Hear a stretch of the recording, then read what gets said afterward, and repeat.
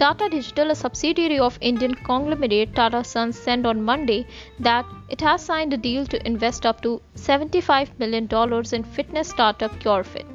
As a part of the deal, CureFit co-founder and the chief executive Mukesh Bansal will join Tata Digital as a president and also continue in his role at the Bangalore headquartered startup. Monday's investment is the salt to steel giant's latest effort to expand its presence in the consumer tech space.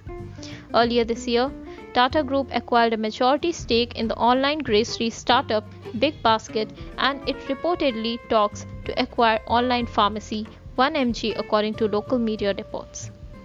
Prior to today's announcement, CureFit has raised about $418 million and was last valued at $815 million, according to Inside Farm Traction. The two companies didn't share how Tata's investment valued CureFit, which is also sometimes stylized as Cure.fit.